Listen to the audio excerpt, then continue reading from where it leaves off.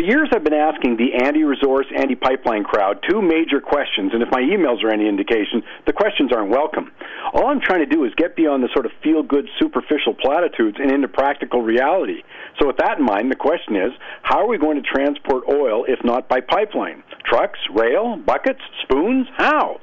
I mean, clearly the answer is uncomfortable, so it's avoided. Or instead we're told that we're not going to need to transport it because we won't use it. But there's no evidence to support that claim. There's no research to support the view that renewable energy will meet the lion's share of our energy needs in the next 20 years. So in the meantime, how are we going to transport the oil, gasoline, diesel, jet fuel we use?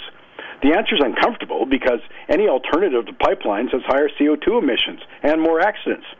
The other question that's constantly avoided by opponents of resource extraction, especially oil, is what's going to take its place in terms of jobs, economic growth, government revenue, and how long will that transition take?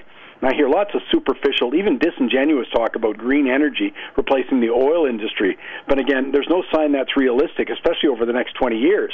I mean, the Bank of Canada's latest statement said it'll take another 5 years just to absorb the economic impact of the slowdown to date in oil prices.